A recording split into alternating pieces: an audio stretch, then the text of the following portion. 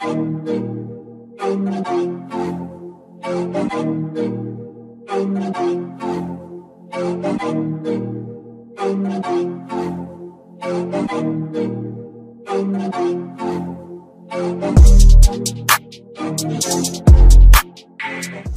up, guys? It's Andrew Baxley on the Late Night Facts to Facts podcast. Right now, it is currently 9:20 p.m., so it's a great time to spit out some facts and say completely 100% things.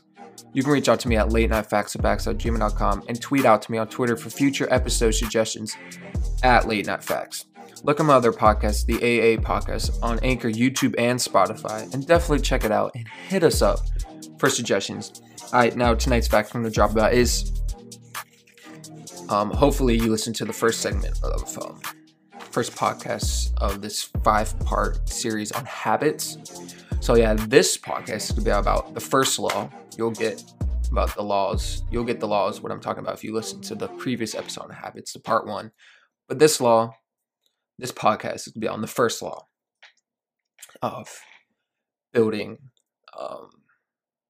creating a good habit. And at the end, I'm going to talk about how to break a bad habit. And it's the inversion of the first law, which is make it invisible. All right, so we're going to get right to it. I'm referencing this book called Atomic Habits. Really great book. Filled with lots of useful information. So I'm going to be quoting from it. I might be reading some parts of it, but I'm trying not to read the whole time. Try to say some of my own personal stuff too. So let's get right to it. The psychologist Gary Klein once told a story about a woman who attended a family gathering. She had spent years working as a paramedic and upon arriving at the event, took one look at her father-in-law and got very concerned. "I don't like the way you look," she said. Her father-in-law, who was feeling perfectly fine, jokingly replied, "Well, I don't like your looks either." "No," she insisted. "You need to go to the hospital now." A few hours later, the man was undergoing life-saving surgery after an examination had revealed that he had a blockage to a major artery and was at immediate risk of a heart attack. Without his daughter-in-law's intuition, he could have died. What did the paramedic see? How did she predict his impending heart attack? When major arteries are obstructed, the body focuses on sending blood to critical organs and away from peripheral locations near the surface of the skin. The result is a change in the pattern of distribution of blood in the face. After many years of working with people with heart failure, the woman had unknowingly developed the ability to recognize this pattern on sight. She couldn't explain what it was that she noticed in her father-in-law's face, but she knew something was wrong. Similar stories exist in other fields. For example, military analysis can identify which blip on a radar screen is an enemy missile and which one is a plane from their own fleet, even though they're traveling at the same speed, flying at the same altitude, and look identical on radar in nearly every aspect. During the Gulf War, Lieutenant Commander Michael Riley saved an entire battleship when he ordered a missile shot down, despite the fact that it looked exactly like the battleship's own planes on radar. He made the right call, but even his superior officers couldn't explain how he did it. Museum curators have been known to discern the difference between an authentic piece of art and an expertly produced counterfeit, even though they can't tell you precisely what details tipped them off. Experienced radiologists can look at a brain scan and predict the area where a stroke would develop before any obvious signs are visible to the untrained eye. The human brain is a prediction machine. It is continuously taking in your surroundings and analyzing the information it comes across. Whenever you experience something repeatedly, like a paramedic seeing the face of a heart attack patient or a military analysis seeing a missile on a radar screen, your brain begins noticing what is important, sorting through the details and highlighting the relevant cues and cataloging that information for future use. With enough practice, you can pick up on the cues that predict certain outcomes without consciously thinking about it. Automatically, your brain encodes the lessons learned through experience. We can't always explain what it is we're learning, but learning is happening all along the way. And your ability to notice the relevant cues in a given situation is the foundation for every habit you have. We underestimate how much our brains and bodies can do without thinking. You do not tell your hair to grow, your heart to pump, your lungs to breathe, or your stomach to digest. And yet, your body handles all this and more on autopilot. You are much more than your conscious self. So, guys, consider hunger. How do you know when you're hungry? You don't necessarily have to see a cookie on the counter to realize that it is time to eat. Appetite and hunger are governed non-consciously. Your body has a variety of feedback loops that gradually alert you when it is time to eat again, and that track what is going on around you and within you. Cravings can arise thanks to hormones and chemicals circulating through your body. Suddenly, you're hungry, even though you're not quite sure what tipped you off. This is probably one of the most surprising insights about our habits. You don't need to be aware of the cue for a habit to begin. You can notice an opportunity and take action without dedicating conscious attention to it. This is what makes habits useful. It's also what makes them dangerous. As a habit forms, your actions come under the direction of your automatic and non-conscious mind. You fall into old patterns before you realize what's happening. Unless someone points it out, you may not notice that you cover your mouth with your hand whenever you laugh, that you apologize before asking a question, or that you have a habit of finishing other people's sentences. And the more you repeat these patterns, the less likely you become to question what you're doing and why you are doing it. There's a story about a retail clerk who was instructed, this is from the book, to cut up empty gift cards after customers had used the balance on the card. One day, the clerk cashed out a few customers in a row who purchased with gift cards. When the next person walked up, the clerk swiped the customer's actual credit card, picked up the scissors, and then cut it in half, entirely on autopilot, before looking up at the stunned customer and realizing what had just happened.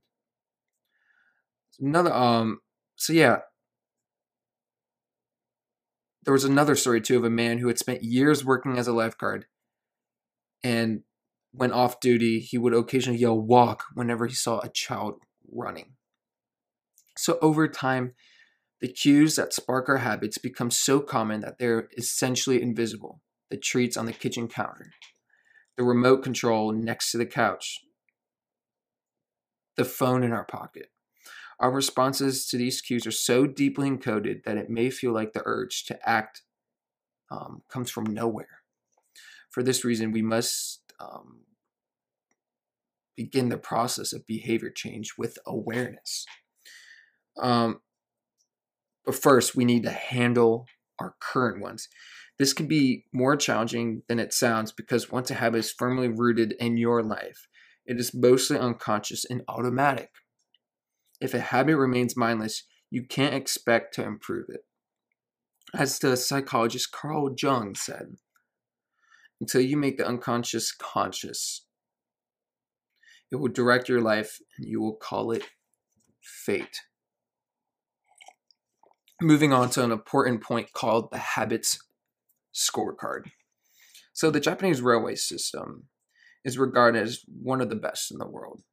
If you ever find yourself riding a train in Tokyo, you'll notice that the conductors have a peculiar habit.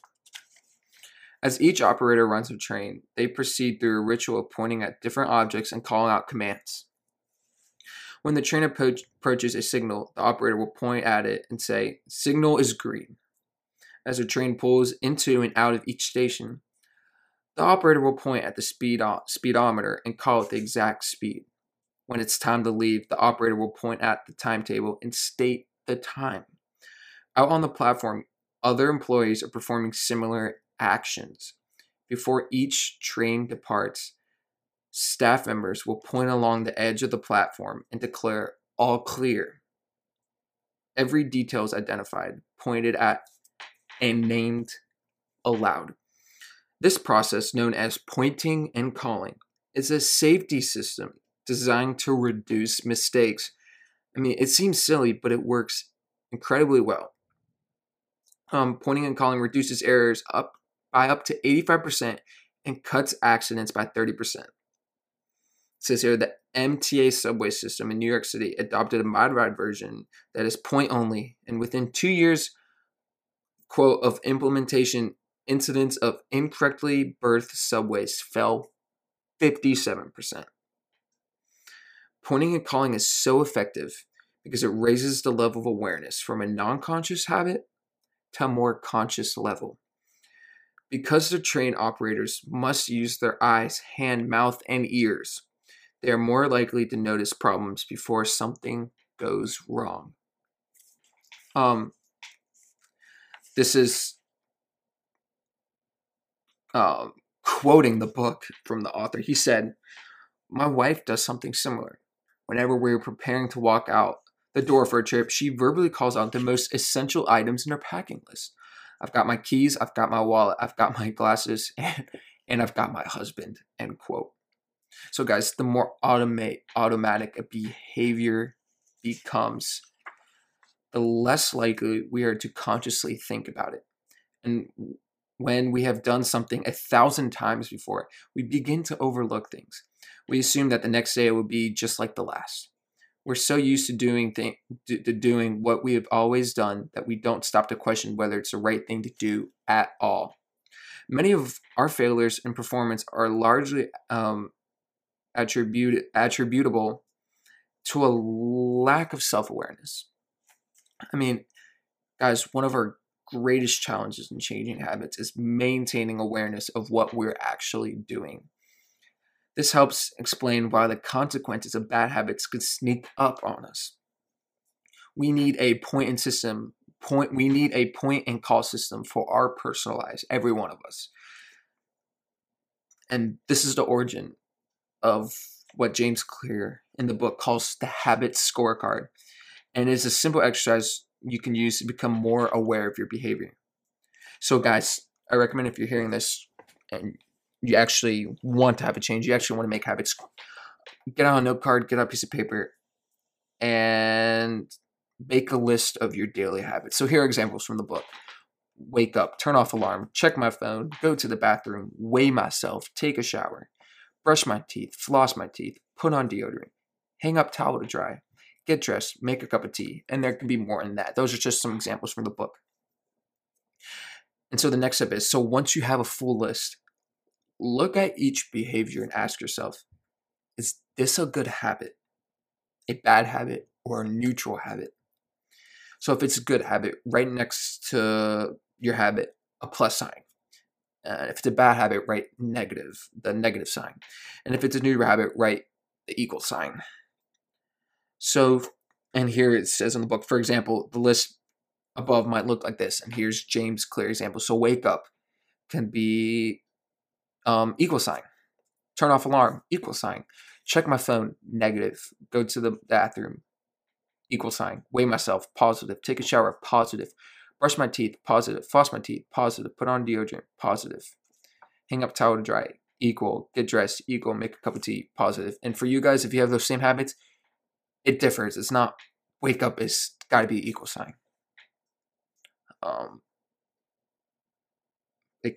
It's funny, like you can't, it's weird to have if you put negative as for wake up, because I don't think that's a bad habit. Waking up starts your habits for the day, so that's kind of weird. But so yeah, guys, the marks you give to a particular habit will depend on your situation and your goals. So guys, for someone who's trying to lose weight, eating a bagel with peanut butter every morning might be a bad habit. For someone who's trying to bulk up and add muscle, the same behavior might be a good habit. It all depends on what you are working toward. So scoring your habits can be a bit more complex for another reason as well. The labels good habit and bad habit can be slightly inaccurate. There are no good habits or bad habits. There are only effective habits. I mean, that is effective at solving problems. All habits serve you in some way, even the bad ones. which is why you repeat them. For this exercise, guys, categorize your habits by how they will benefit you in the long run. Generally speaking, good habits will have net positive outcomes. Bad habits have net negative outcomes. So here's an example, guys. Smoking a cigarette may reduce stress right now, if that's how it's serving you, but it's not a healthy long-term behavior. So you might think it's a plus right now, a good habit, but look at the long term. Look in the future. Is this really going to help me in the future? Is this going to benefit? And if you guys are still having trouble determining how to rate a particular habit, ask this question to yourself. Does this behavior help me become the type of person I wish to be? Does this habit cast a vote for or against my desired identity? Habits that reinforce your desired identity are usually good habits. Habits that conflict with your desired identity are usually bad. So guys, when you create your habit scorecard, it's not set in stone. It can change over time as you get to do those habits that are plus sign. Maybe it changes to negative because it's not really a good habit. The goal is to simply notice what is actually going on. The goal is simply to notice what is actually going on. Observe your thoughts and actions without judgment or internal criticism. Don't blame yourself for your faults. Don't praise yourself for your successes. So if you eat a chocolate bar every morning, acknowledge it, almost as if you were watching someone else. Oh, how interesting that they would do such a thing. If you binge eat, simply notice that you're eating more calories than you should. If you waste time online, notice that you're spending your life in a way that you do not want to. So guys, the first step to changing bad habits is to be on the lookout for them. If you feel like you need extra help, then you can try pointing and calling in your life. Say out loud the action that you are thinking of taking and what the outcome will be. If you want to cut back, let's say on junk food, on your junk food habit, but notice yourself grabbing another cookie, grabbing another gluten-free something like that. I don't know, gluten-free stuff sucks to begin with. Say out loud, I'm about to eat this cookie, but I don't need it. Eating will cause me to gain weight and hurt my health. Hearing your bad habits spoken aloud makes the consequences seem more real. It adds weight to the action rather than letting yourself mindlessly slip into an old routine. This approach is useful even if you're simply trying to remember a task on your to-do list. Just saying out loud, tomorrow, I need to go to the post office, let's say after lunch. And you saying that increases the odds you actually do it. You're getting yourself to acknowledge the need for action, and that can all make the difference. So the process of behavior change always starts with awareness. Remember that, awareness. Strategies like pointing and calling in the Habits Scorecard are focused on getting you to recognize your habits and acknowledge the cues that trigger them, which makes it possible to respond in a way that benefits you. So that is the first part right there. On the first, I'll making it obvious. Pointing and calling makes it obvious to you because you're aware. Makes it obvious to you that you're hearing it out loud and you have more of a chance of doing it. And the Habits Scorecards. I have one right here. It's on my desk and it's obvious because it's visual. I see it. So I look at it every day and look at the negative bad habits I have that has a negative thing. So I try to eliminate that. And the positive one, so I try to do every day. So that's the first part of the first law. Pointing and calling and the Habits Scorecard. So moving on. Quoting from this book, in 2001, researchers in Great Britain began working with 248 people to build better exercise habits over the course of 2 weeks. The subjects were divided into 3 groups. The first group was the control group. They were simply asked to track how often they exercised. The second group was the motivation group. They were asked not only to track their workouts, but also to read some material on the benefits of exercise. The researchers also explained to the group how exercise could reduce the risk of coronary heart disease and improve heart health. Finally, there was the third group. These subjects received the same presentation as the second group, which ensured that they had equal levels of motivation. However, They were also asked to formulate a plan for when and where they would exercise over the following week. Specifically, each member of the third group completed the following sentence, quote, during the next week, I will partake in at least 20 minutes of vigorous exercise on blank day at blank time in blank place. In the first and second groups, 35 to 38% of people exercise at least once per week. Interestingly, the motivational presentation given to the second group seemed to have no meaningful impact on behavior.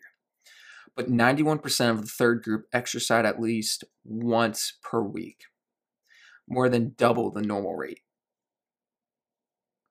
The sentence they filled out is what researchers referred to as implementation intention, which is a plan you make beforehand about when and where to act. That is, how you intend to implement a particular habit. The cues that can trigger a habit come in a wide range of forms. The feel of your phone buzzing in your pocket, the smell of chocolate chip cookies, the sound of ambulance sirens. But the two most common cues are time and location. Implementation intentions leverage both of these cues. So, quote from the book from James Clear, it says, broadly speaking, the format for creating an implementation intention is, quote, when situation X arises, I will perform response Y, end quote. So hundreds of studies have shown that implementation intentions are effective for sticking to our goals, whether it's writing down the exact time and date of when you will get a flu shot or recording the time of your doctor's appointment. They increase the odds that people will stick with habits like recycling, studying, going to sleep early, and stopping smoking. Researchers have even found that voter turnout increases when people are forced to create implementation intentions by answering questions like, what route are you taking to the polling station? At what time are you planning to go? What bus will you get there? What get you there?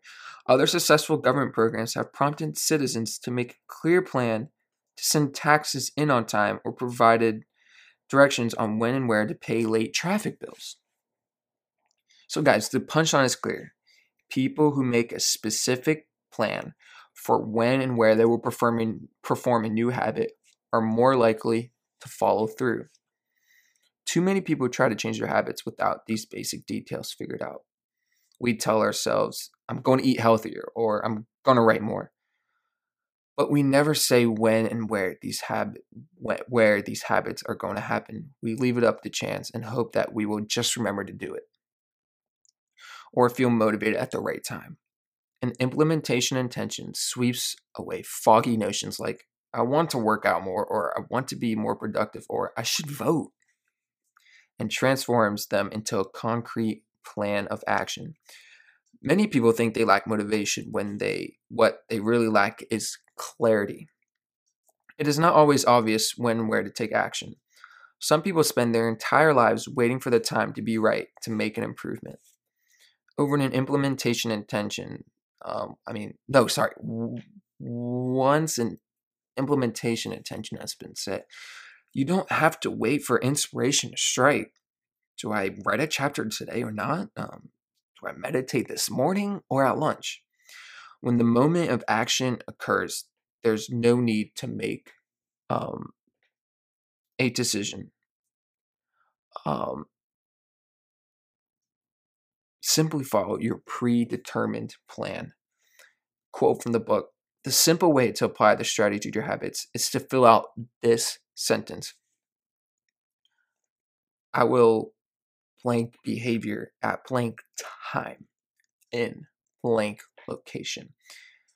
Here are some examples, guys, if you can't think of anything right now. Meditation. I will meditate for 1 minute at 7 a.m.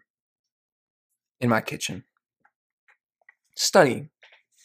I will study Spanish for 20 minutes at 6 p.m. in my bedroom. Exercise.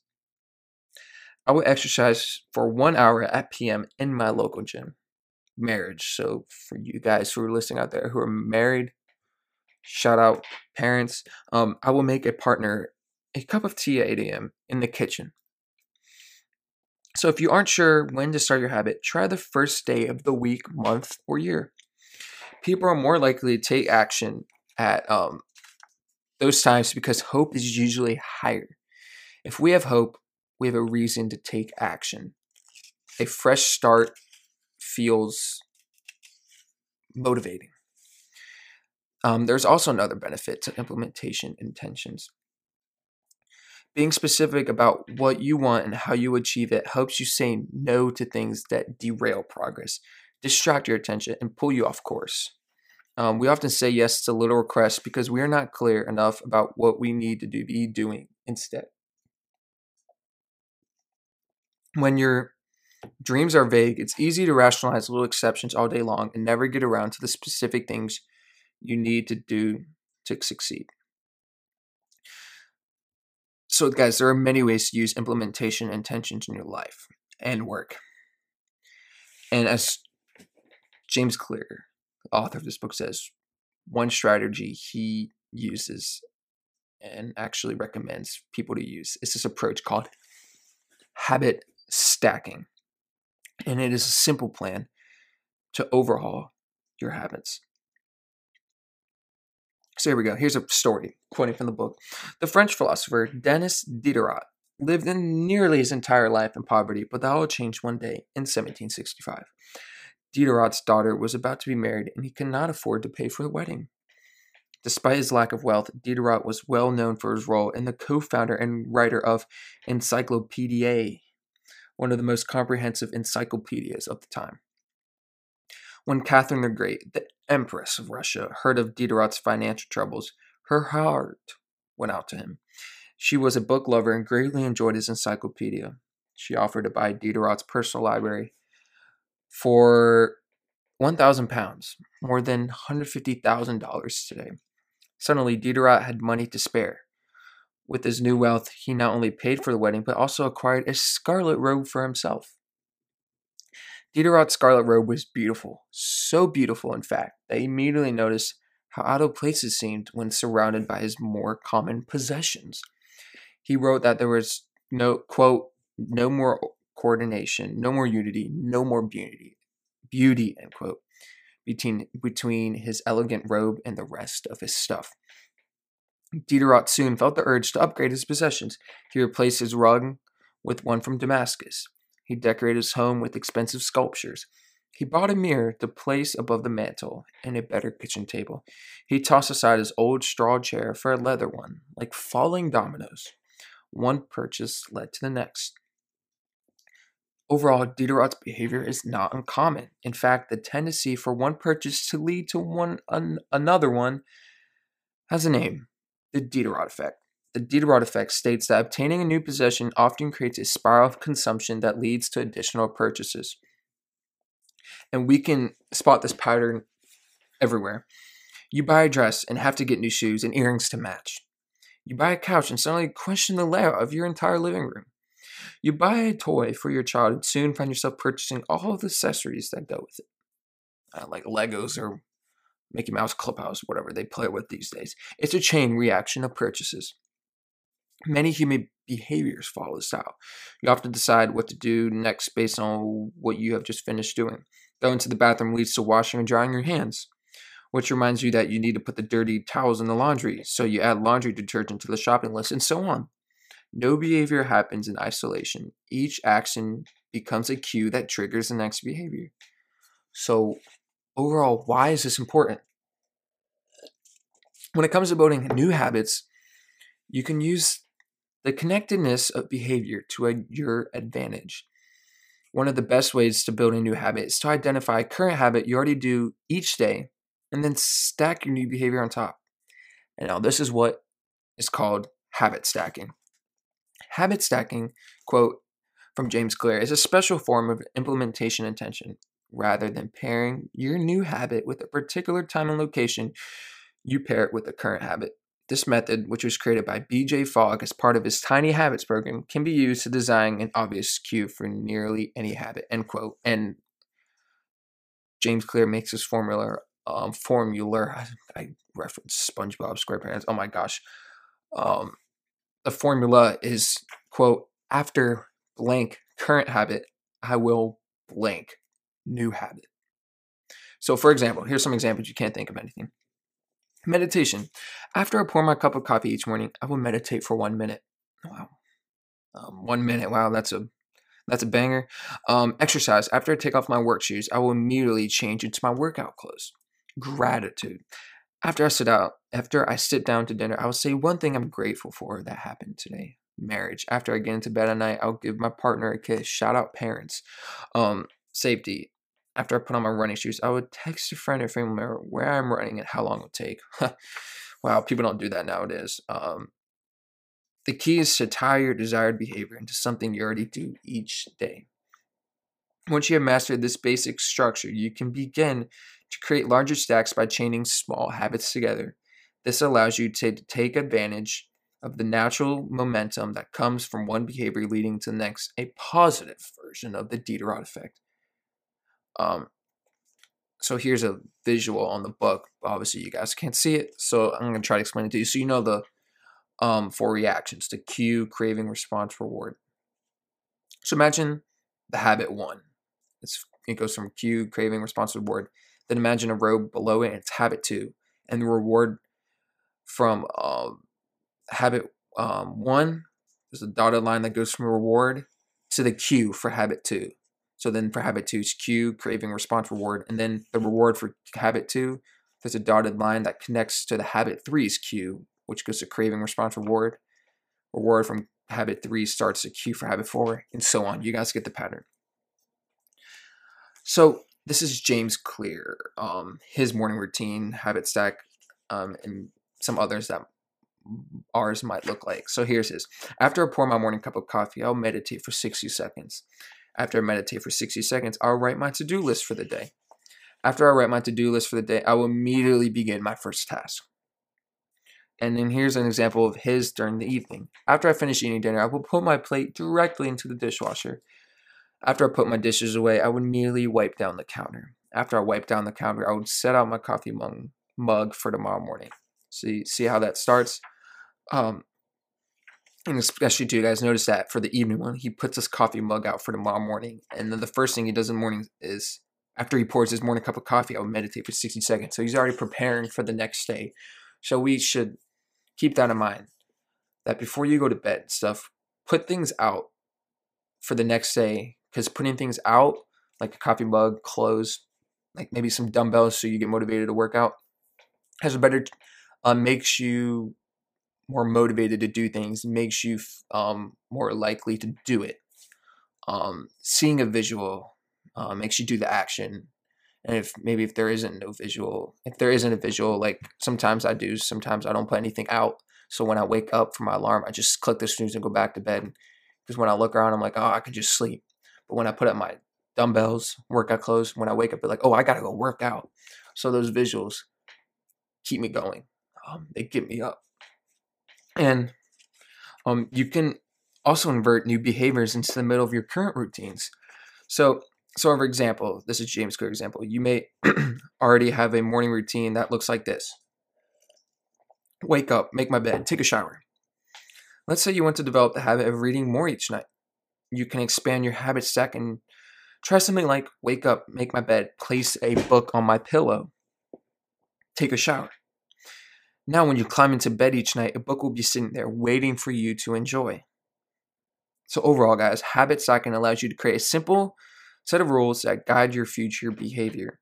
It's like you always have a game plan for which action should come next. Once you get comfortable with this approach, you can develop general habit stacks to guide you whenever the situation is appropriate. So here are some examples. Exercise.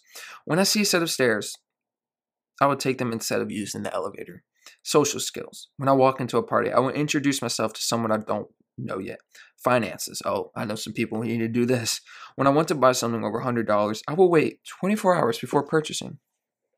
Healthy eating. When I serve myself a meal, I'll always put veggies on my plate first. Mood. When the phone rings, I would take one deep breath and smile before answering. Seems like a lot of fast food restaurants employees need to do that. Seems like they're pissed off 24/7. Forgetfulness. When I leave a public place, I would check the table and chairs to make sure I don't leave anything behind. And that's me, because, quick story, I landed in Pittsburgh. Um, no, it was Orlando with my dad. Luckily, he was behind me. Thank the Lord. Maybe, I don't know, sometimes there's not so good people. You should never judge if a person's bad or good or not. That would be a whole nother podcast. I got up, walked out, realized I left all my electronics and all my important stuff in my Duke duffel bag on the chair. I didn't even notice it. My dad was behind me and he's like, Andrew, look what you forgot. Luckily he was there. So I need to work on that too. So forgiveness thing. Quick story. Yeah. So thank God he was there, because if he wasn't, probably never have my beats that I have now. So no matter how you use this strategy, the secret to creating a successful habit stack is selecting the right cue to kick things off. Unlike an implementation intention, which specifically states the time and location for a given behavior, habit stacking implicitly has a time and location built into it. When and where you choose to insert a habit into your daily routine can make a big difference. If you're trying to add meditation to your morning routine, but mornings are chaotic and your kids keep running into the room, then that time may be kind of the wrong place and time. Consider when you're most likely to be successful. Don't ask yourself to do a habit when you're likely to be occupied with something else. Also, your cue should also have the same frequency as your desired habit. If you want to do a habit every day, but you stack it on top of a habit that only happens on Monday, then that's not a good choice. One way to find that right trigger for your habit stack is by brainstorming a list of current habits. And you can use your Habits Scorecard, what I was saying earlier, as a starting point. This is what James Clear says. Alternatively, you can create a list with 2 columns. In the first column, write down the habits you do each day without fail. So here are some examples. Get out of bed, take a shower, brush your teeth, get dressed, brew a cup of coffee, eat breakfast, take the kids to school, start the workday, eat lunch, end the workday, change out of working clothes, sit down for dinner, turn off the lights, go to bed. Your list can ultimately be much longer, but hopefully you guys get the idea. So now in the second column, write down all the things that happen to you each day without fail. So here's some examples. Maybe you could think of more than these 4. The sun rises. You get a text message. The song you're listening to ends. The sun sets. So once you have these 2 lists, you can begin searching for the best place to layer your new habit into your lifestyle. Habit stacking works best when the cue is highly specific and immediately actionable. Many people select cues that are too vague. Quote, this is what James Clear said. He said, quote, I made this mistake myself. When I wanted to start a push-up habit, my habit stack was, when I take a break for lunch, I would do 10 push-ups. At a first glance, this sounded reasonable, but soon I realized the trigger was unclear. Would I do my push-ups before I ate lunch? After I ate lunch? Where would I do them? And he said, after a few inconsistent days, I changed my habit stack to, quote, when I closed my laptop for lunch, I would do 10 push-ups next to my desk. And right then, ambiguity is gone. So habits like read more, eat better, or worthy causes. But these goals do not provide instruction on how and when to act. And I made that mistake as well. Be specific and clear. After I close the door, after I brush my teeth, after I sit down at the table. Being specific is really important. The more tightly bound your new habit is to a specific cue, the better the odds are that you will notice when the time comes to act. So guys, the first law of behavior change is to make it obvious. So strategies like implementation intentions and habit stacking are among the most practical ways to create obvious cues for your habits and design a clear plan for when and where to take action. All right, now moving on. Now this segment could be about how, still part of the first habit, how motivation is overrated and how your environment matters more. So here's going to be a story from the James Clear's book. Anne Thorndike, a primary care physician at Massachusetts General Hospital in Boston, had a crazy idea. She believed she could improve the eating habits of thousands of hospital staff and visitors without changing their willpower or motivation in the slightest way. In fact, she didn't plan on talking to them at all. Thorndike and her colleagues designed a 6-month study to alter the choice architecture of the hospital cafeteria. They started by changing how drinks were arranged in the room. Originally, the refrigerators located next to the cash registers in the cafeteria were filled with only soda. The researchers added water as an option to each one. Additionally, they placed baskets of bottled water next to the food stations throughout the room. Soda was still in the primary refrigerators, but water was now available at all drink locations. Over the next 3 months, the number of soda sales at the hospital dropped by 11.4%. Meanwhile, sales of bottled water increased by 25.8%. They made similar adjustments and saw similar results with the food in the cafeteria. Nobody had said a word to anyone eating there. People often choose products not because of what they are, but because of where they are. If you walk into the kitchen and see a plate of cookies on the counter, you'll probably pick up a half a dozen and then start eating, even if you haven't been thinking about it beforehand and weren't necessarily hungry. If let's say a table at like an office is always filled with donuts and bagels, it's going to be hard not to grab one every now and then. Your habits change depending on the room you are in and then the cues in front of you. Environment is the invisible hand that shapes human behavior.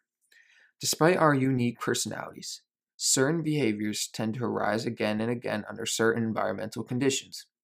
In church, people tend to talk in whispers. On a dark street, people act wary and guarded. In this way, the most common form of change is not internal, but external. We are changed by the world around us. Every habit is context dependent. In 1936, a guy named Kurt Lewin wrote a simple equation that makes a powerful statement. Behavior is a function of the person in their environment, or B equals F, in parentheses, P, comma, E, close parentheses. It didn't take long for Lewin's equation to be tested in business. In 1952, the economist Hawkins Stern described a phenomenon he called suggestion impulse buying, which is, quote, is triggered when a shopper sees a product for the first time and visualizes a need for it, end quote. In other words, customers will occasionally buy products not because they want them, but because of how they are presented to them. For example, items at eye level tend to be purchased more than those down near the floor. For this reason, you'll find expensive brand names featured in easy-to-reach locations on store shelves because they drive the most profit, while cheaper alternatives are tucked away in harder-to-reach spots. The same goes for end caps, which are the units at the end of aisles. End caps are money-making machines for retailers because they are obvious locations that encounter a lot of foot traffic. For example, 45% of Coca-Cola sales come specifically from end of the aisle racks. And then I was walking at Harris the other day, and it's just like big name chip brands all before you enter the aisle. It's like right there. So that's how it's like all Doritos, Lay's, and then those Oreos, Aunt Annie's, Little Debbie's. Those big name brands are right there, and they get the most profit because they're right there, eye level. It's shiny, looks good, and everyone can see it. It's obvious. It's in an environment where everybody can see it. The more obviously available a product or service is, the more likely you are to try it. People drink Bud Light because it is in every bar, and visit Starbucks because it is on every corner. We like to think that we are in control. If we choose water over soda, we assume it because we wanted to do so. The truth, however, is that many of the actions we take each day are shaped not by purposeful drive and choice, but by the most obvious option. Every living being has its own methods for sensing and understanding the world. Eagles have remarkable long-distance vision. Snakes can smell by tasting the air with their highly sensitive tongues. Sharks can detect small amounts of electricity and vibrations in the water caused by nearby fish. Even bacteria have, I'm reading this from the book, chemoreceptors, tiny kind of sensory cells that allow them to detect toxic chemicals in their environment. In humans, perception is directed by the sensory nervous system. We perceive the world through sight, sound, smell, touch, and taste, but we also have other ways of sensing stimuli. Some are conscious, but many are not conscious. For instance, you can notice when the temperature drops before a storm, or when the pain in your gut rises during a stomach ache, or when you fall off balance while walking on rocky ground. Receptors in your body pick up on a wide range of internal stimuli, such as the amount of salt in your blood or the need to drink when thirsty. The most powerful of all human sensory abilities, however, is vision. The human body has about 11 million sensory receptors. Approximately 10 million of those are dedicated to sight. Some experts estimate that half of the brain's resources are used on vision. Given that we are more dependent on vision than on any other sense, it should come as no surprise that visual cues are the greatest catalyst of our behavior. For this reason, a small change in what you see can lead to a big shift in what you do. As a result, you can imagine how important it is to live and work in environments that are filled with productive cues and devoid of unproductive ones. Thankfully, you don't have to be a victim in your environment. You can be the architect of it. And this is how we get to designing your environment for success. So, reading this from the book, during the energy crisis and oil embargo of the 1970s, Dutch researchers began to pay close attention to the country's energy usage. In one suburb near Amsterdam, they found that some homeowners used 30% less energy than their neighbors, despite the homes being of similar size and getting electricity for the same price. It turned out that the houses in the neighborhood were nearly identical except for one feature: the location of the electrical meter. Some had one in the basement. Others had the electrical meter upstairs in the main hallway. As you guys probably can guess, the homes with the meters located in the main hallway used less electricity. When their energy use was obvious and easy to track, people changed their behavior. Every habit is initiated by a cue, and we are more likely to notice cues that stand out. Unfortunately, the environments where we live and work often make it easy not to do certain actions because there's no obvious cue to trigger the behavior. It's easy not to practice the guitar when it's tucked away in the closet. It's easy not to read a book when the bookshelf is in the corner of the guest room. It's easy not to take your vitamins when they're out of sight in the pantry. When the cues that spark a habit are kind of hidden, they're easy to ignore. By comparison, creating obvious visual cues can draw your attention toward a desired habit. In the early 1990s, the cleaning staff at this airport in Amsterdam installed a small sticker that looked like a fly near the center of each urinal. Apparently, when men stepped up to the urinals, they aimed for what they thought was a bug.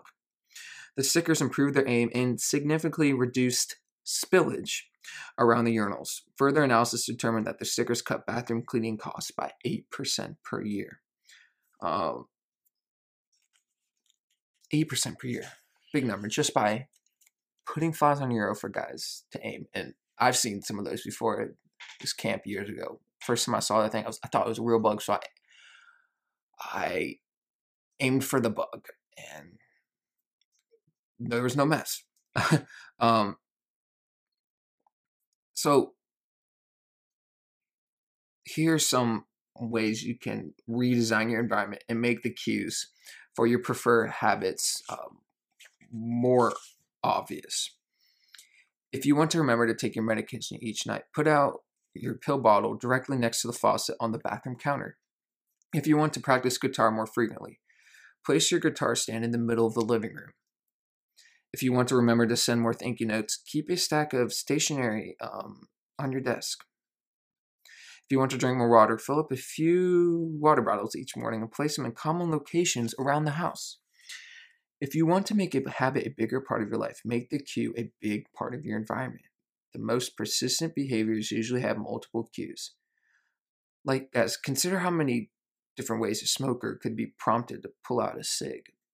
driving in the car, seeing a friend smoke, feeling stressed at work or at home, and so on. The same strategy can be employed for good habits. By sprinkling triggers throughout your surroundings, you increase the odds that you'll think about your habit throughout the day. Make sure the best choice is the most obvious one. Making a better decision is easy and natural when the cues for good habits are right in front of you. Environment design is powerful not only because it influences how we engage with the world, but also because we rarely do it. Most people um, live in a world others have created for them. But you can alter the spaces where you live and work to increase your exposure to positive cues and reduce your exposure to negative ones. Environment design allows you to take back control and become the architect of your life. Be the designer of your world and not merely the consumer of it.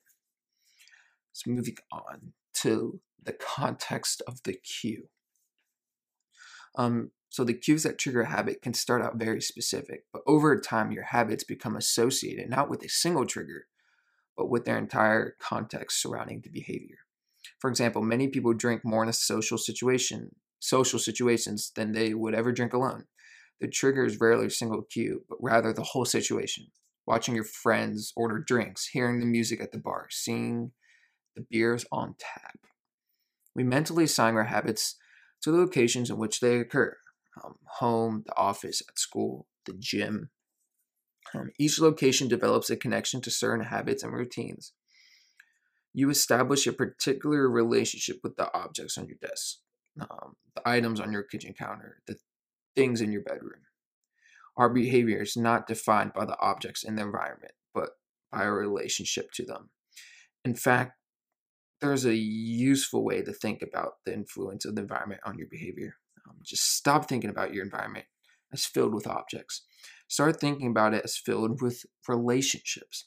Think in terms of how you interact with the spaces around you. For one person, her couch is the place where she reads for an hour each night. For someone else, the couch is where he watches television and eats a bowl of sugar after work.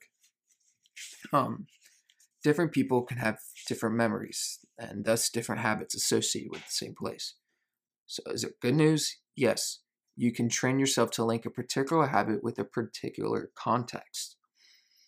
So there was one study, and it had scientists instructed insomniacs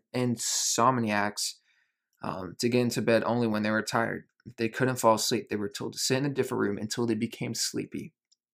Over time, subjects began to associate the context of the bed with the action of sleeping, and it became easier to quickly fall asleep when they climbed in bed. Their brains learned that sleeping, not browsing on the phones, not watching TV, not staring at the clock, was the only action that happened in that room. The power of context also reveals an important strategy. Habits can be easier to change in a new environment. It helps to escape the subtle triggers and cues that nudge you toward your current habits. Go to a new place, a different coffee shop, bench in the park, corner of your room you barely use, and create a new routine there. It is easier to associate a new habit with a new context than to build a new habit in the face of competing cues. It can be difficult to go to bed early if you watch TV in your bedroom each night. It can be hard to study in the living room without getting distracted. That's where you play video games too. But when you step outside your normal environment, you leave your behavioral biases behind. You aren't battling old environmental cues, which allows new habits to form without interruption. Want to think more creatively? Move to a bigger room, a rooftop patio, or a building with expansive architecture. Take a break from the space where you do your daily work, which is also linked to your current thought patterns. Want to try to eat healthy? It is likely that you shop on autopilot at your regular supermarket. Try a new grocery store. You may find it easier to avoid unhealthy foods when your brain doesn't automatically know where it is located in the store. When you can't manage to get to an entirely new environment, redefine or rearrange your current one. Create a separate space for work, study, exercise, entertainment, and cooking. The man, try to use this quote. Use this. One space, one use. Whenever possible, avoid mixing the context of one habit with another. When you start mixing context, you'll start mixing habits, and the easier ones will usually win out. This is one reason why the versatility of modern technology is both a strength and a weakness. You can use your phone for all sorts of tasks, which makes it a powerful, powerful device. But when you can use your phone to do nearly anything, it becomes hard to associate it with one task. You want to be productive, but you're also conditioned to browse social media, check email, and play video games whenever you open your phone. It's a mishmash of cues. You may be kind of thinking, you don't understand. I live in New York City. My apartment's the size of a box. I need each room to play multiple roles. Hey, yeah, that's fair enough. If your space is limited, divide your room into activity zones. A chair for reading, a desk for writing, a table for eating. You can do the same with your digital spaces. James Clear says, I know a writer who uses his computer only for writing, his tablet only for reading, and his phone only for social media and texting. Every habit should have a home, end quote. If you can manage to stick with this strategy, each context will become associated with a particular habit and mode of thought. Habits thrive under predictable circumstances like these. Focus comes automatically when you're sitting at your work desk. Relaxation is easier when you're in a space designed for that purpose. Sleep comes quickly when it's the only thing that happens in your bedroom. If you want behaviors that are stable and predictable, you need an environment that is stable and predictable. A stable environment where everything has a place and a purpose is an environment where habits can easily form. So now we're going to be talking about the last part of the podcast, this episode. It's the secret to self-control. So quoting from the book, in 1971, as the Vietnam War was heading into its 16th year, Congressman Robert Steele from Connecticut and Morgan Murphy from Illinois made a discovery that stunned the American public. While visiting the troops, they had learned that over 15% of U.S. soldiers stationed there were heroin addicts. Follow-up research revealed that 35% of service members in Vietnam had tried heroin, and as many as 20% were addicted. The problem was even worse when they had worse than they had initially thought. The discovery led to a flurry of activity in Washington, including the creation of the Special Action Office of Drug Abuse Prevention under President Nixon to promote prevention and rehab and to track addicted service members when they return home. Lee Robbins was one of the researchers in charge, and a finding that completely upended the accepted beliefs about addiction. Robbins found that when soldiers who had been heroin users returned home, only 5% of them became re-addicted within a year, and just 12% relapsed within 3 years. In other words, approximately 9 out of 10 soldiers who used heroin in Vietnam eliminated their addiction nearly overnight. This finding contradicted the prevailing view at the time, which considered heroin addiction to be a permanent and irreversible condition. Instead, Robbins revealed that addictions could spontaneously dissolve if there was a radical change in the environment. In Vietnam, soldiers spent all day surrounded by cues triggering heroin use. It was easy to access. They were engulfed by the constant stress of war. They built friendships with fellow soldiers who were also heroin users, and they were thousands of miles from home. Once the soldier returned to the United States, though, he found himself in an environment devoid of those triggers. When the context changed, so did the habit. Compare this situation to that of a typical drug user. Someone becomes addicted at home or with friends, goes to a clinic to get cleaned, which is devoid of all the environmental stimuli that prompt their habit, then returns to their old neighborhood with all of their previous cues that caused them to get addicted in the first place. It's no wonder that usually you see numbers that are the exact opposite of those of the Vietnam study. Typically, 90% of heroin users become re-addicted once they return home from rehab. The Vietnam studies ran counter to many of our cultural beliefs about bad habits because it challenged the conventional association of unhealthy behavior as a moral weakness. If you're overweight, a smoker, or an addict, you've been told your entire life that is because you lack self-control. Maybe even that you're a bad person. The idea that a little bit of discipline would solve all our problems is deeply embedded in our culture. Recent research, however, shows something different. When scientists analyze people who appear to have tremendous self-control, it turns out those individuals aren't all that different from those who are struggling. Instead, disciplined people are better at structuring their lives in a way that does not require heroic willpower and self-control. In other words, they spend less time in tempting situations.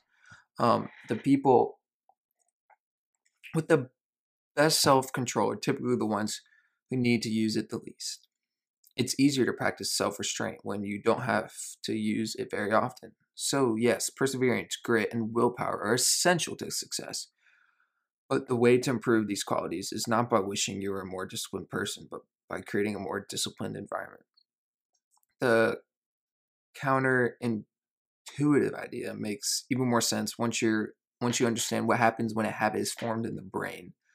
A habit that has been encoded in the mind is ready to be used whenever the relevant situation arises.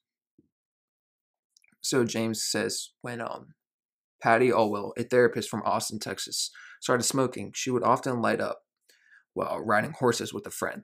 Eventually, she quit smoking and avoided it for years. She also stopped riding. Decades later, she hopped on a horse again and found herself craving a cigarette for the first time in forever. The cues were still internalized. She just hadn't been exposed to them in a long time. So overall, once a habit has been encoded, the urge to act follows whenever the environmental cues reappear.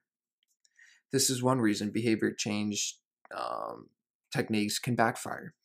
Shaming obese people with weight loss presentations can make them feel stressed, and as a result, many people return to their favorite coping strategy, overeating. Showing pictures of blackened lungs to smokers lead to higher levels of anxiety, which drives many people to reach for another cig. If you're not careful about cues, you can cause the very behavior you want to stop.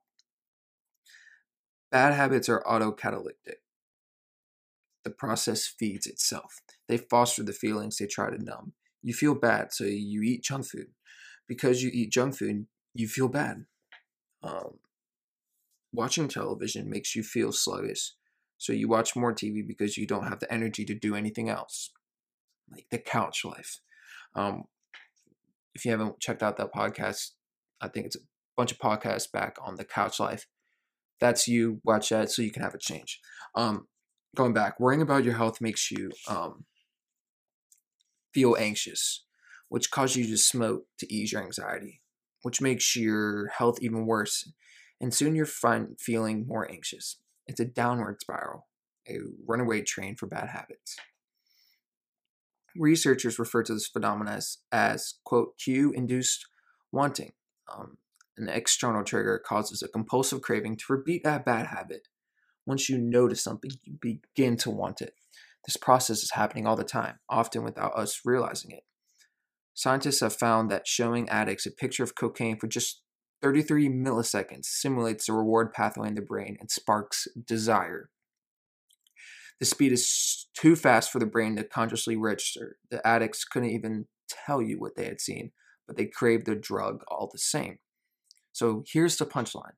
You can break a habit, but you're unlikely to forget it. Once the mental grooves of a habit have been carved into your brain, they are nearly impossible to remove entirely, even if they go unused for quite a while. And that means that simply resisting temptation is an ineffective strategy. It is hard to maintain a Zen attitude in a life filled with interruptions. It takes too much energy. In the short run, you can choose to overpower temptation. In the long run, we become a product of the environment that we live in. To put it bluntly, it's rare to see people stick to positive habits in a negative environment. So a more reliable approach is to cut bad habits off at the source. One of the most practical ways to eliminate bad source, according to James Clear, is to reduce exposure to the cue that caused it. So here are some examples. If you can't seem to get any work done, leave your phone in the other room for a few hours. If you're continually feeling like you're not enough, stop following social media accounts that trigger jealousy and envy. If you're wasting too much time watching TV, move the TV out of the bedroom. If you're spending too much money on electronics, quit reading reviews of the latest tech gear. If you're playing too much video games, unplug the console and put it in a closet after each use. This practice is an inversion of the first law of behavior change. Rather than making it obvious, you can make it invisible. Remove a single cue and the entire habit often fades away. So guys, overall, self-control is a short-term strategy, not a long-term one. You may be able to resist temptation once or twice, but it's unlikely you can muster the willpower to override your desires every time. Instead of summoning a new dose of willpower whenever you want to do the right thing, your energy would be better spent optimizing your environment. This is the secret to self-control. Make the cues of your good habits obvious and the cues of your bad habits invisible. So overall, because we're ending this podcast in about a minute or so, overall, how to create a good habit. For making it obvious, fill out your habits scorecard. Write down your current habits to become aware of them. Number 2, use implementation intentions like I will blank behavior at blank time and blank location. Number 3, use habit stacking. After blank current habit, I will blank new habit. Number 4, design your environment. Make the cues of good habits obvious and visible. And how to break a bad habit. So number 1, reduce exposure. Remove the cues of your bad habits from your environment. So that is a kind of a recap of everything from this podcast. I hope you guys learned a lot. All this information can be found from the book called Atomic Habits by James Clear. I highly recommend it. This book changed me, and I read it for 3 weeks. Changed me. I studied it a lot so I could become a better person, but well organized. Go read it. Go check it out at the library. Buy on Amazon. It's worth your time. But yeah, guys, overall, thank you for listening to the Late Night Facts with Bex podcast. Remember to reach out to me at latenightfactswithbex@gmail.com and on Twitter at Late Night Facts. Thank you for listening to some facts before you go to bed. Thank you. Guys, thank you for everything. Remember, stick to the habits. Make them obvious. And make your bad habits invisible. Alright, guys, also stay tuned for the part 3 habit episode, which will be on the second law, which I'm looking at my book right now. The second law is make it attractive. Alright, guys, stay tuned. Bax is out. Good night.